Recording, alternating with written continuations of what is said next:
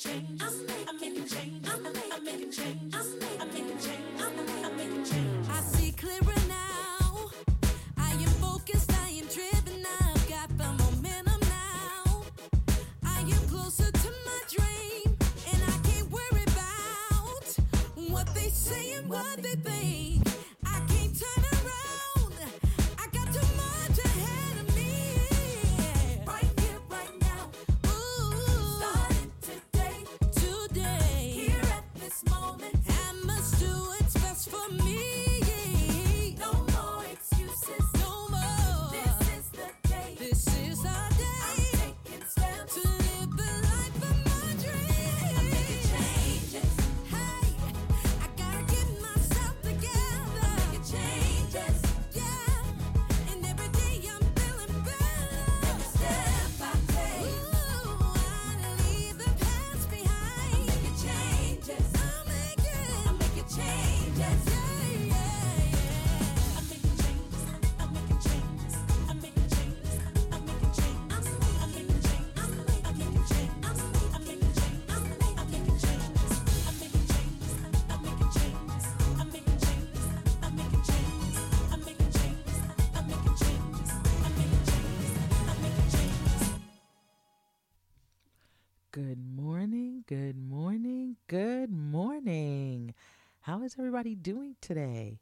Welcome to What Would Kay Say? I am your host, Kay Edwards. Here we are. It's spring, people. Happy spring. Can you believe it? This year has been a whirlwind for sure. Things are progressing just as God would have it. And can I tell you something? I am enjoying every moment of it. Seriously, I'm actually getting to that place where I'm waking up by the grace of God, looking in expectation as to what God has in store for me. Now, don't get me wrong. Some days it is challenging for sure. But most days I smile because in the end, I'm looking to understand the lesson that he is trying to teach me. Now, let me tell you guys, if you are truly walking in your calling and purpose as to why you were created, you too can experience the joy that I'm having right about now. I believe I'm getting to that part in my life where I finally gotten to the place where I can say that the peace of the Lord, well, you know what? Let me say it as Paul said it. Philippians 4:7. And the peace of God, which surpasses all understanding, will guard your heart and minds through Christ Jesus. Now that's, as usual, the New King James Version. But when I think about that scripture, the peace of God, that even though things are going on crazy around you, in your little sanctuary, you could still have peace. You can still have peace. And it reminds me of, and I always laugh when I think about this story, when Jesus had just finished serving the 2 loaves and the 5 fish. And, you know, they were saying how he multiplied the food because they didn't have enough food for all the people to eat after he had preached. And he told the disciples to get into the boat because we're going to go to the other side. Now, mind you, they get into the boat. And now, of course, and I know exactly how he was feeling, because after I do a show, when I'm doing a show where I'm really pouring myself out into whatever he's given me to say, you are tired after you're done. So I could just imagine Jesus had preached to the masses, right? So they get in the boat and they go into the other side and they hit a storm. And the storm was like throwing the boat to and fro, up and down. You know how storms get when you're on a boat, because even when you're on a ship sometime, when storms come, it feels like that ship that you're on is like a little rowboat. So they're actually probably in some type of rowboat of some sort, or a fisherman's boat, but they're in it and the storm is taking them up and down, But Jesus is laying in the back, sleeping. He is just like out for the count. And they're like, what? How could you sleep when this storm is raging like this? Don't you care that we perish? So they woke him up, and it's like, okay, he gets up, he calms the storm. He's like, peace be still. And then he's looking at them like, ye of little faith. Like, I couldn't even get my sleep on because you guys were so afraid that something was going to happen to you. But he was right there in the boat with them. And that should have let them know if he was sleeping in the back of the boat, then nothing was going to happen. Nothing was going to happen. And sometimes in our life, we have to think about that as well. When things are going on around us and it seems like we're being tossed to and fro and we can't understand what is actually happening to us, all we have to remember is, you know what? Jesus is either sleeping right there where we are, or he's standing right there watching like, okay, what are you going to do? I'm right here with you. And we always have to remember that regardless of what's going on in our life, he's always there. So, now don't get me wrong. I haven't always been able to speak with this conviction, right? But it feels so wonderful to truly allow God to direct my path without questioning what is coming next. And I've always been, now, I've told you guys this story all the time. As soon as he would tell me something, I wanted it broken down. Okay, when is this going to happen? How am I going to do this? How do you expect me to do this? Why would you want me to do this? Do I really have to do this? I had 1,000,001 questions for him. But I'm getting to the point now, and as you know, I told you guys before, little by little, I was getting to the point where it was like, okay, if he told me to do it, I would do it. I would just do it. I was a little apprehensive, but I would do it. But now I've finally, I won't say completely because that would be a lie, because I haven't completely gotten there yet where it don't cross my mind. The thing of it is now, I don't let everything that crossed my mind leave from my lips. And that's what I'm learning. That's exactly what I'm learning. To just allow God to direct my path without questioning what is coming next. I'm learning to walk.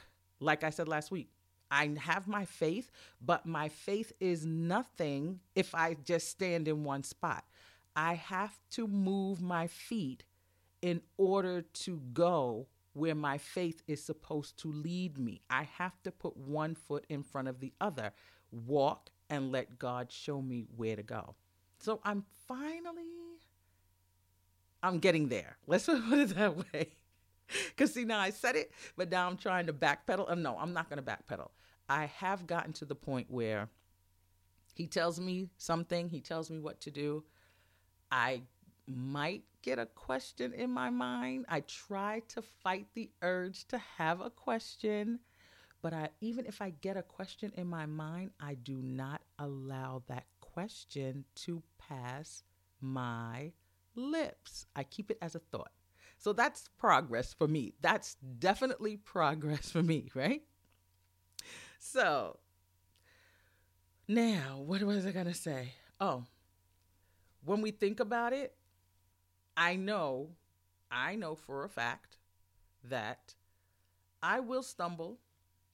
I know that I'm going to stumble because, like I said, I don't let it pass my lips. I keep it as a thought. But even with that, I know I'm not going to do everything perfectly. But that's just par for the course, right? Because this time of the year, when I think about it, it's good for me. Because if you know, we talked about SAD, the SAD disorder, right? Where fall going into winter, and I would tell you how it would make me feel so melancholy and I didn't want to be bothered with anything. Well, spring is the exact opposite. I'm totally excited that spring is here. Not that I was too excited about giving up that hour. Don't get me wrong. I wasn't that excited. But I do like the fact that the weather is going to be getting warmer. And it's just going to be, trees are going to be blooming. It's just going to be a nice feel in the atmosphere. So with that, I say once again, people, welcome to spring. So for all of you who missed the launch party on Tuesday night on Facebook, for She Speaks for Him, Black Voices of Wisdom. It actually went on sale last Tuesday, and it's available now on Amazon. So I hope that you all go and pick up a copy, or not pick up, because I guess Barnes & Noble might have it too. Yeah, but I know it's definitely on Amazon. You can order it. And I would like to say thank you to all of you that tuned in into the Facebook Live launch. It was amazing. It was such an amazing night. And if you weren't able to catch the launch, wow, you would have had the opportunity to meet the authors and hear their stories from their own words, like what prompted them to write that particular story. It was really moving. We had a DJ who was playing music. We gave away prizes. It was really a fun time. I thoroughly enjoyed it. And can I tell you something? Something else that has been running through my mind? I am actually looking forward to the day when I can do an actual book signing in person. Could you imagine that? We're actually in a bookstore or in some type of venue, and you guys are standing there and you want me to actually sign the book for you. I am so looking forward to that. I really am. And now, speaking of giveaways, I have something to give away. Now, you know, I announced the contest last week for anyone that wanted to receive a signed copy of my book. You know, you had to send me your name through my email, I'm getting ready to give you my Instagram. What would Kay say @gmail.com, or you had to drop me your name in Instagram, WWK say today. But I have a winner. And I am so happy to announce, drum roll please. I should have got a drum roll, but I didn't even get a drum roll. I don't want to start messing up stuff over here. I am not that computer savvy. You know how I am, and I'm not going to. Just imagine you hear a drum roll playing in your mind. Drum roll. And the winner is Carlene Burke Fernandez. Congratulations to you, Carlene. You will receive a signed copy of She Speaks for Him, Black Voices of Wisdom. I know you're going to enjoy the book. And after you read the stories, I would like for you to go to the book page on Amazon and leave a review. We would greatly appreciate it, me and all the ladies. We would love to hear what you think of it, what you thought of our stories. And I'm also thinking about in the future, I'm planning on having a few of the women on the show so they can talk about their stories as well. I just have to figure out how I'm going to do it. I haven't quite gotten there yet, but I am working on it. So I thank everyone that sent in their names. I love doing this. And I think I just may do some more giveaways. It was really fun.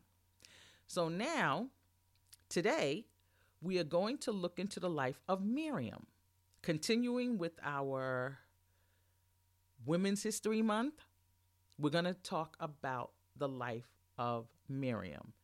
And I know all of you are wondering, who's Miriam? Well, for those of you who are wondering, I'm going to tell you in a minute. But before I begin, I want to remind everyone that City Running Tours is now offering neighborhood running tours. These tours are designed to give you a unique opportunity to learn the history of the New York City neighborhoods that you are currently running through. You can choose from 23 different tours of neighborhoods in Manhattan, Queens, Brooklyn, and the Bronx. For a list of neighborhoods and a full tour schedule, check out their website at www.cityrunningtours.com/New York City. And also check out their live tours every Saturday at 10 a.m. on Instagram.com/cityrunningtours. Now, for those of you who don't know who Miriam is, Miriam was a prophetess, and she was the sister of Moses and Aaron. So today, we're going to continue our journey into Women's History Month, and we're going to study her, right?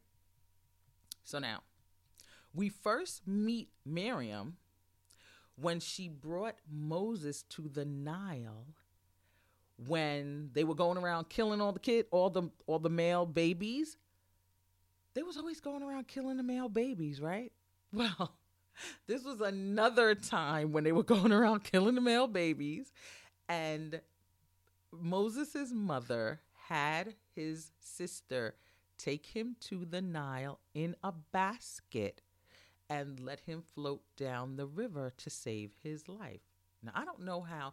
Now, it had to be desperate times if you think about it. Because if you're a mother and you'd rather take your baby, put him in a basket, and float him down a river as opposed to keeping him, because you know if you kept him, he was surely going to die, but you figured there was a good possibility that he might not die, letting the basket float down the river, that's something to think about.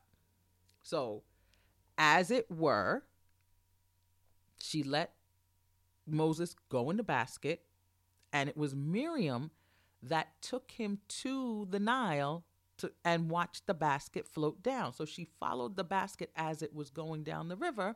And as you all know the story, the basket floated over to, it was an area where Pharaoh's sister, her maids were at the river, probably washing something for her. They saw the basket, fetched the basket, brought the basket into her, and lo and behold, it was a baby. She took the baby back to the palace. Pharaoh said, okay, fine, that's your son. We're going to raise him. We're going to raise him as being your son. That's my nephew. I'm going to raise him to be the next Pharaoh. So fast forward into Moses' life. We all know the story of all of you who have seen the Ten Commandments, Charlton Heston, how he played Moses. He killed the Egyptian slave because they were beating up on the Jews as they were making the bricks to build the pyramids, yada, yada. You all know the story. Fast forward, he runs into the wilderness because he knew he had did something wrong. He had killed an Egyptian. You weren't supposed to kill an Egyptian. He killed him.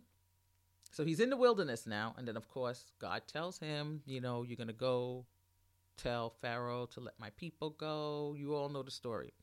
But now, here it is. We fast forward all the way to the Red Sea. They're already to the Red Sea, through the Red Sea.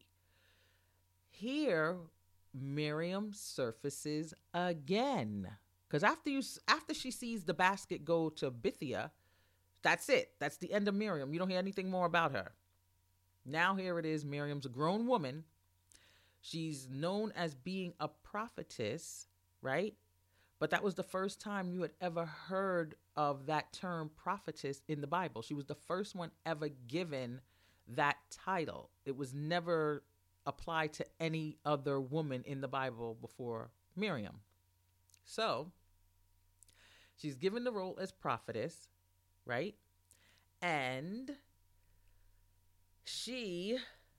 now here it is, they're at the Red Sea. They go through the Red Sea. And when, of course, you know the story that Pharaoh came after him. He came after Moses and the Israelites, because after he came to his senses, he was like, oh no, why did I let them slaves go? Let me go get them back. So when he went chasing after them, of course, you know, the Red Sea was parted. The Israelites walked through on dry ground. The water was on both sides. By the time they got to the other side of the Red Sea and the Egyptians was coming through with their chariots, God closed the sea on top of them. And as it was told, the bodies, there were so many bodies of them that their bodies was just welling up out of the sea. Afterwards, the dead bodies was just welling up out of the sea. And it was at that point where we meet Miriam again, because when she saw what God had done and how all the bodies was welling up all over, the dead bodies, she led the women of the camp in a dance and a chant and a song to give praise to God for what he had done, releasing them from their bondage and captivity, and for killing their enemy as the enemy was coming to try to capture them again. So now, fast forward through that. Now here it is. She's a prophetess. Aaron is a priest. Moses is the one that God chose to lead the people out, right? So they all have been touched by God in one form or another to do what it is that they have to do for him. So here's Miriam. and Aaron, right? They start talking about Moses because they don't like the fact that Moses is married to a Cushite woman. How dare he? Then on top of that, he go, you know what? Rather than me telling you the story, I'm just going to read you the verses so you can get the full story for yourself, and then we're going to break it down. So I'm going to start reading from Numbers chapter 12, verse 1 through 16, right?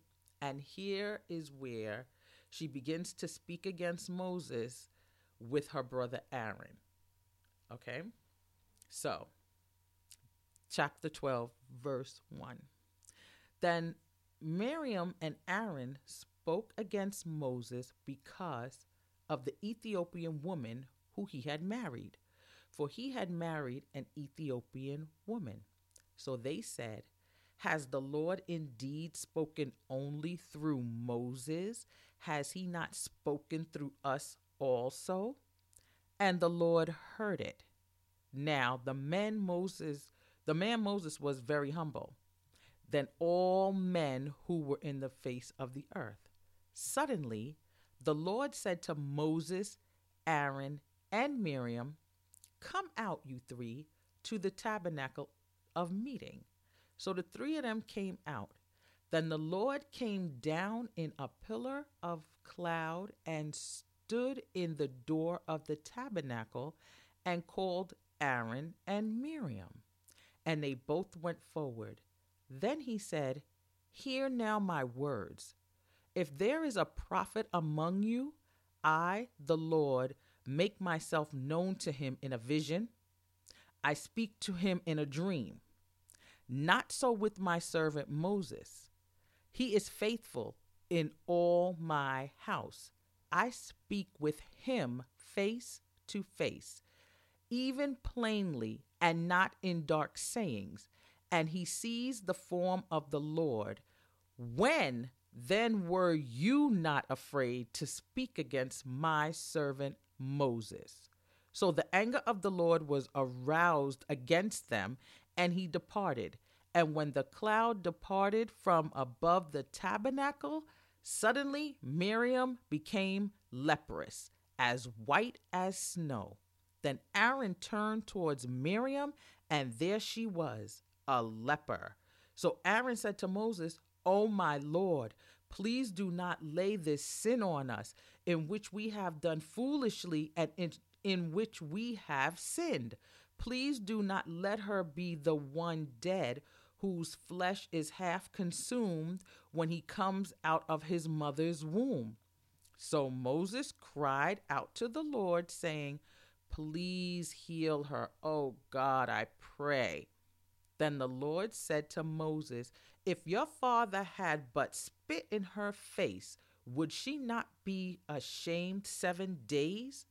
Let her be shut out of the camp 7 days, and afterwards she may be received again. So Miriam was shut out of the camp 7 days, and the people did not journey till Miriam was brought in again. And afterward the people moved from Hazeroth and camped in the wilderness of Paran. Now, blessed is the reading of the word. So now we have all that vileness of human nature exposing itself in so many different ways in those passages, right? Now, it begins with the disdain that Miriam had for Moses' wife, Zipporah, I think her name is Zipporah. She speaks her mind when she expresses her opposition to Moses' wife, right? Moses married the Ethiopian woman. That's an Ethiopian woman. That's what they said. But Miriam didn't like it. And she, with everything else, once she began talking. You know how sometimes we start out talking about one thing, and then as we're standing there and we're running our mouth, then other things come out and other things come out and other things come out. Well, she didn't like the fact that Moses was married to an Ethiopian. Then she started thinking about, oh, is Moses the only one that God speaks through? He speaks to everybody. So here it is. her murmuring. She started murmuring, right? So how many of us are aware of when we start murmuring and complaining, when it comes to God, we know he is not fond of that at all. So when she started talking, you know it wasn't going to turn out well, right? It was bad enough that she was talking about her sister-in-law, probably like a dog. And then, as we learn from the scriptures, it went from her fussing in verse 3 to hearing it in verse 4. It says, and the Lord heard it. Now, that's the equivalent of saying, if you have siblings, you're in the living room and you're fussing, fighting over whatever you're fighting over, the TV remote, maybe a game you're playing, whatever it is. So everybody's yelling and saying things like, oh, you're so stupid, you get on my nerves, blah, blah, blah. And your mother's in the kitchen and she hears you. And the next thing you know, she's calling the two of you to the kitchen where she is. That's exactly what God did. Oh, you talking? Miriam, Moses, Aaron, can I talk to you for a minute? So now once you know that this happens, it's going to be on and popping, right? So here we have it. He called Moses, Miriam, and Aaron to come to the tabernacle door, right? Because he wanted to speak to them. But then when he called all three of them, he only really wanted the other two. He called all three, but he really wanted Aaron and Miriam. And here it is. This is what he says. Then the Lord came down in a pillar of cloud, right? And he stood in the door. And he's like, hello, did you hear my word? Like, he's looking like, wait, when I speak to you in visions and dreams. Not when I speak to Moses. It's like when I speak to Moses, because he is faithful in my house, I speak to him face to face, plain. I don't mince my words when I'm talking to him, right? He sees me who I am as the Lord. So how could you feel so empowered to speak against somebody that I look at as being who I look at him being? How dare you? You know what I'm saying? It's almost like God was saying, how dare you? How dare you speak against him and you know how I am with him? So then God, right? He told him. Now, the whole thing about this story, when I think about it, right? And I know I'm saying it very, very loose and I'm giving a whole big story about it. But when I think about it, it's like, number one, you don't speak about God's anointed, right? You don't speak against his anointed. And you weren't even supposed to be speaking against him regardless. Because here it is, each one of you had your position in God. Moses was the one that he used to do things through. Aaron was the priest and Miriam was the prophetess, right? But only Miriam had to pay the price for her speech, because even though they says that it was her and Aaron talking, it was Miriam doing the talking, because I never see anything that Aaron said back. I never saw anything that he said, yeah, and then he went and married that Ethiopian. How dare he do that to our family? I never heard Aaron say a word. It was just Miriam doing the talking, right? But when we get serious with it, and Miriam is the one that has to pay the price, because when God finished talking to the both of them, when he left, she was the one that was struck with the leprosy. She was the one that was white as snow. So, and for all of you who don't know what leprosy is a contagious disease that affects the skin, the mucous membranes, and nerves, causing discoloration and lumps on the skin, and in severe cases, disfigurement and deformities. So now here it is. Because of her jealous pride, right? She was jealous and she was so prideful. And we don't know why she was jealous or prideful, but we could probably think, who knows? She might have been jealous of Moses' wife because she was beautiful, right? She was an Ethiopian woman. Who knows? Zipporah, I keep messing up her name. Zipporah might have been walking through that camp looking like the best thing since sliced bread, right? So Miriam was jealous. And number two, Miriam was jealous that this woman is with my brother, the one who God speaks through. So how did she get to be next to the number one man, right? But it also stands to reason too, because you never hear of Miriam having a family. They never said that she was married. They never said that she had any children. They only gave her the title of that she was a prophetess and that she was the sister of Moses and Aaron. So who knows? Her pride, she heard from God, of course, because if she was a prophetess, that means God spoke to her, which he reminded her, I speak to my prophets through dreams and visions. But she wanted more. She wanted more. She wanted to be up there in the limelight as well. But no, God wasn't going to talk to her like he spoke to Moses, and she was annoyed with that. So the thing that I'm getting from this, and the reason why I chose her, is because we have to be so careful when we allow what we feel and what we, how could I put it? We have to be so careful when we're walking in our calling not to let our calling take over, meaning that we can't get so high on ourselves because God may speak to us or use us as vessels for the moment, because God could use whoever he wants. It's his choosing to use whomever he wants to get his message out. So I never want any of us to get too comfortable. And I'm saying this to myself as well.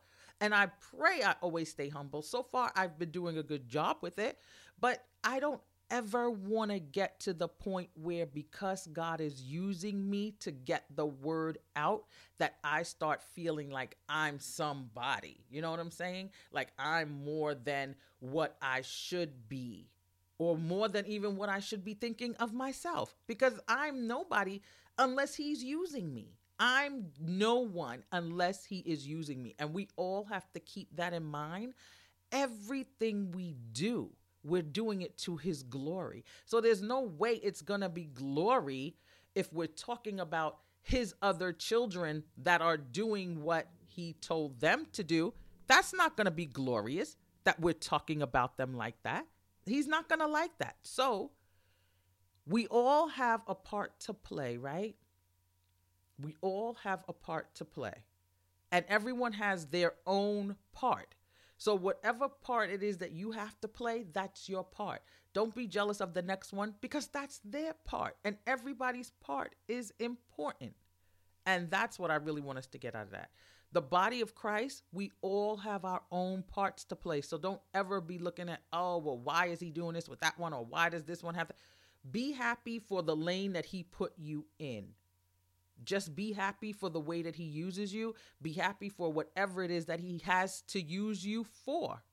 And I think that's what the biggest problem is with the body of Christ. We're always looking and wondering why this one has that, why this one got more than me, how come I can't have that? It's not for you to have that. It's for you to have whatever it is he gave you to have, right? We have to be content with the role and purpose that God has given each of us to do, and do it to the best of our abilities with the talents that he gave us to do it.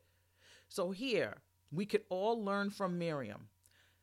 A, God pays attention to what his people say and do to one another, right? And in order to be able to please God, B, we must avoid all forms of pride and jealousy, traits that will certainly cause us to smear the good reputation of others, right? Just be mindful, people. And as they say, stay in your lane. With that, it's time to take a music break. You have been listening to What Would Kay Say here on Radio Free Brooklyn, what Brooklyn sounds like. If I fall, will you catch me? If I get lost, will you find me? I feel afraid of leaving what's safe, but I can't stay here. If I fall, will you catch me?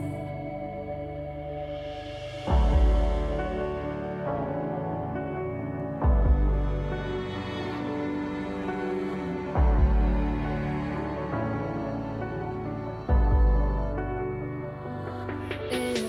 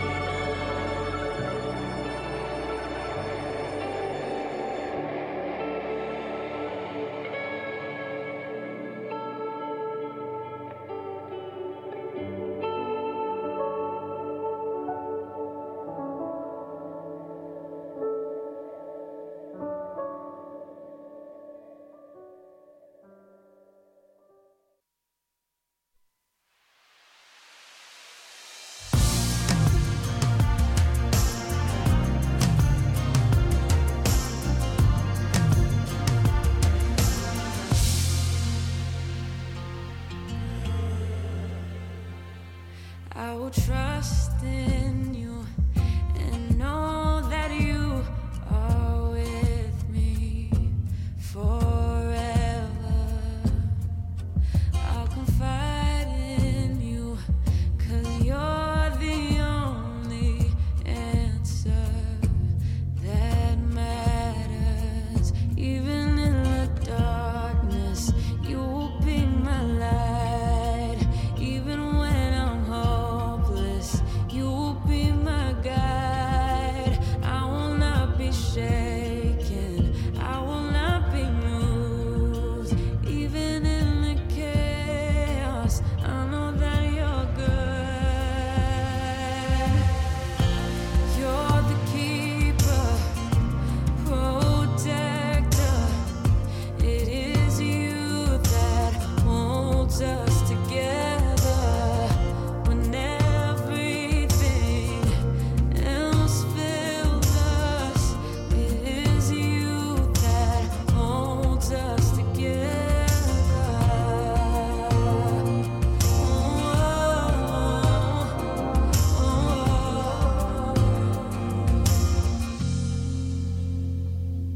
I will trust in you, your thoughts and plans of me, they are good, and I will wait on you.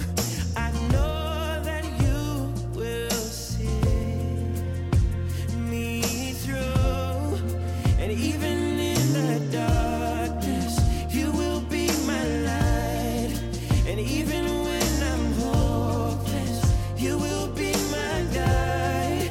So I will not be shaken, I will not be moved, and even in the chaos, I know that you're good. You're the keeper, protector. It is you that holds us together when everything else fails us. It is you that holds us together. Yes, you're the keeper, the protector. It is you that holds us together when everything else fails us. It is you that holds us together.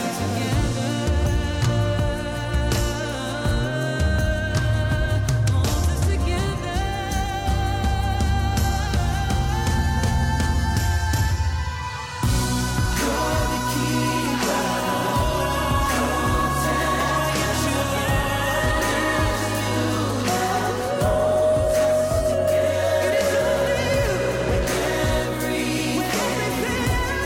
else fails us. It is you that holds us together. You're the keeper, you're the protector.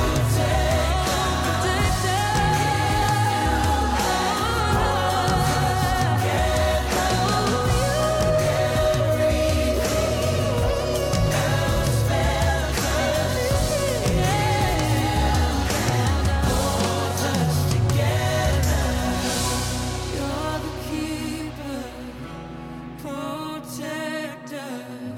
It is you that holds us together when everything else fails us. It is you that holds us together.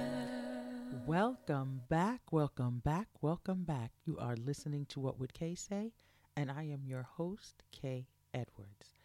It is now time for the part of the show that we call Op-Ed. Now, in today's Op-Ed, I want to talk about, I received an article from a listener that was brought to my attention, and that's what I like you guys to do. I want to put that out there.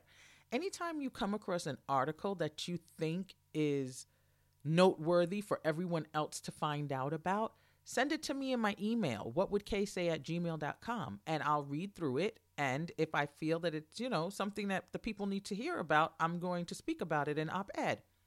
So this week in op-ed, I received an article from a listener, and the title of the story, it was written in the Detroit News. The title of the story is U.S.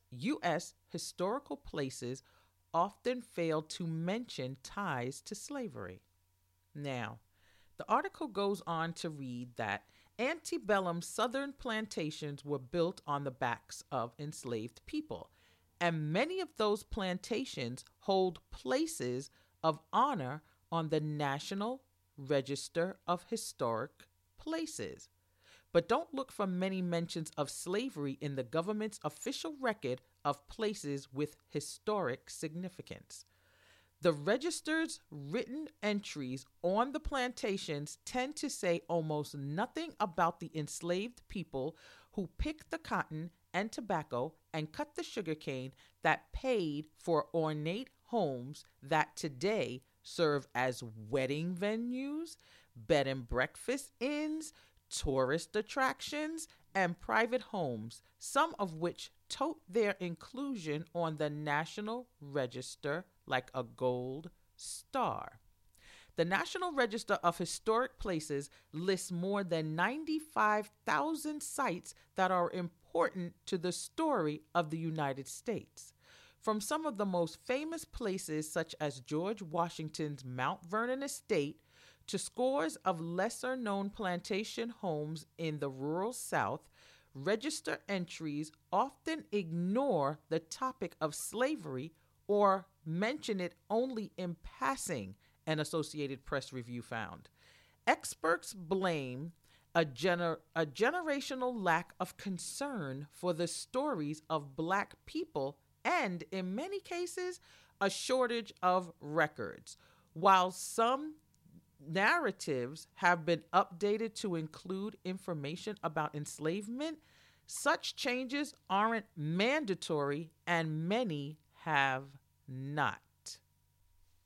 The story goes on to talk about how the entry for Thomas Jefferson's mountaintop home in Monticello notes that the third president owned as many as 200 slaves, yet it generally avoids discussing them or the details of their ownership by the author of the Declaration of Independence.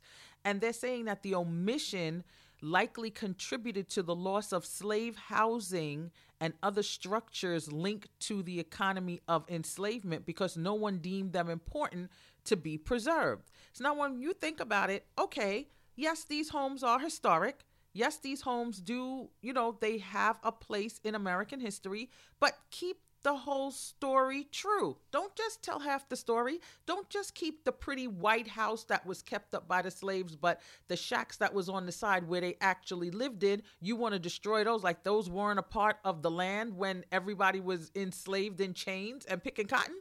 How could you tell half a story? If you're going to tell a story that, yes, this is where Thomas Jefferson lived, or yes, this is where George Washington lived, and it was this plantation, everybody knows that they had slaves. Everybody knows this.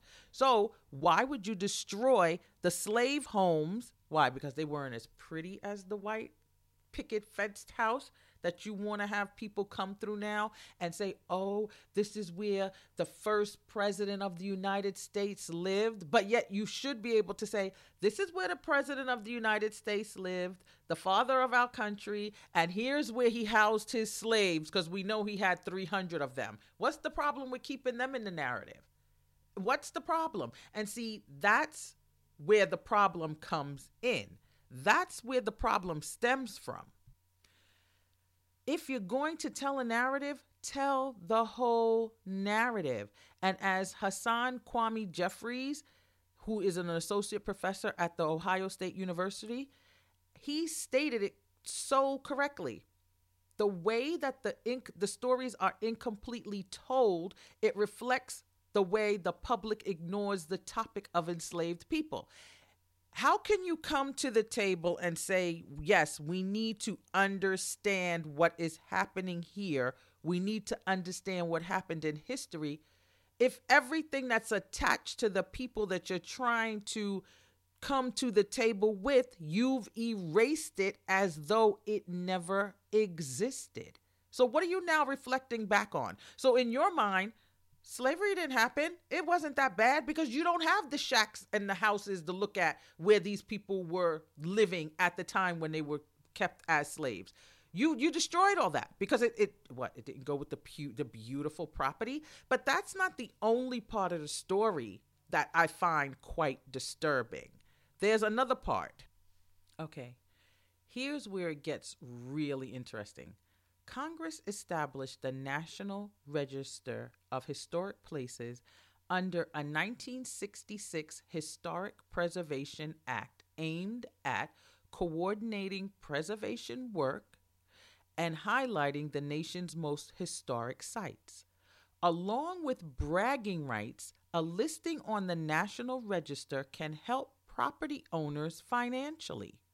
More than $160 billion has been invested in preserving 44,000 historic places nationwide under a tax credit program approved in 1976, according to the National Park Service, which oversees the program. Property owners, local groups, and government agencies nominate sites for inclusion on the National Register, noting architectural features, historic significance, and other information. State preservation offices review the nominations and submit them to the Park Service for final decision. Okay, so all that in a nutshell is saying how you want to say, and I'm going to even fast forward it to today, because some of the argument has been, well, you're always talking about slavery. It wasn't me that enslaved you. It wasn't me that had done all these things to you. I wasn't back then. Yeah, you're right. You might not have been back then, but you best believe you're still cashing in coins on the fact that there were slaves that helped build that house. Because if you have your house on the registry and they're putting money into it because they're thinking of your house as a national historic site that needs to be preserved, you're collecting coins to keep that house looking the way it is for you to do whatever it is that you do with it. So don't tell me you're still not profiting off the fact that there was slavery here in America. So if you're going to really come to the table and sit at the table and act as though you understand what's going on, you need to recognize what's going on. And that's the end of op-ed. But now I have some other good news to tell you people. I got some other information from another listener, and they were telling me about a scholarship fund. Now, this scholarship fund is looking for men, right? They want males to join the Meharry Medical Program. Now, this is a program that is funded under the Tennessee State University and Meharry Medical College, where students would go to Tennessee State University for 3 years and then go on to Meharry and finish to become a MD or a DDS in 7 years instead of the traditional 8 years.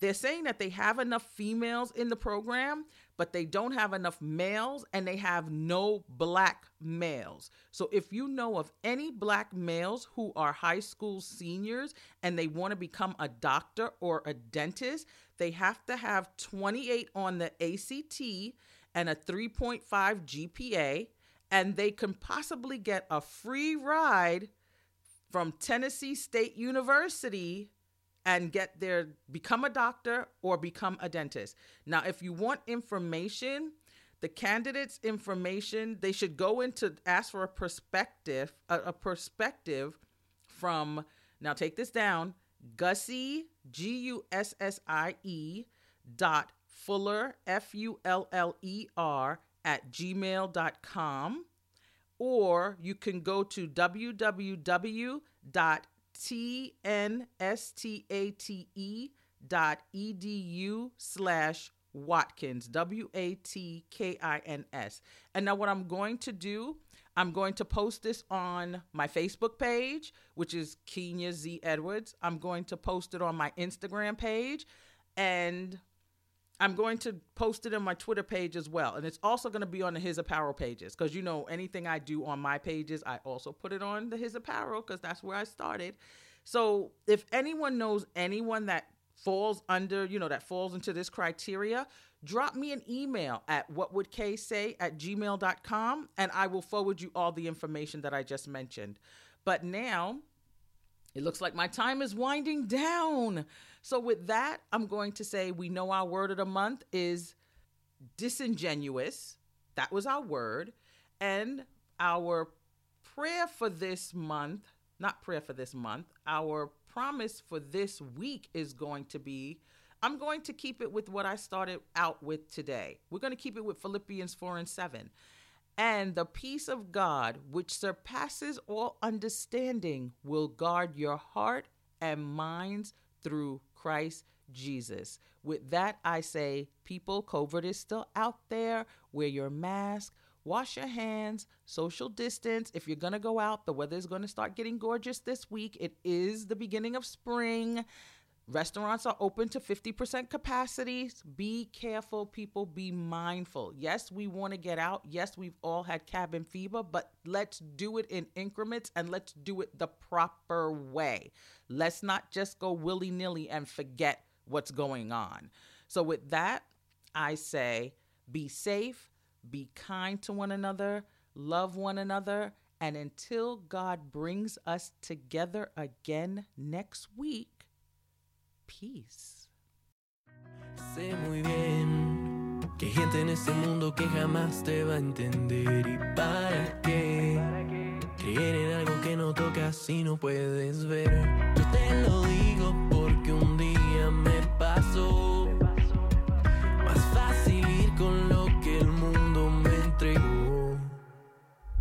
Pero un día sentado sentí que estabas al lado, hablándole a mi corazón.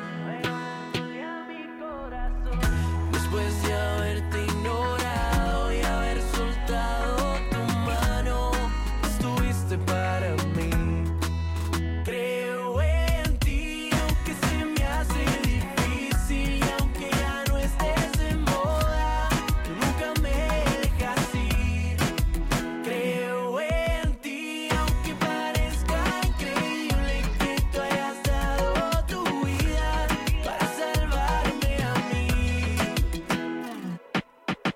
Aunque sea difícil, yo te he pensado. Tu historia no estará estancada en el pasado. Yo te llevo puesto si la espalda te hayan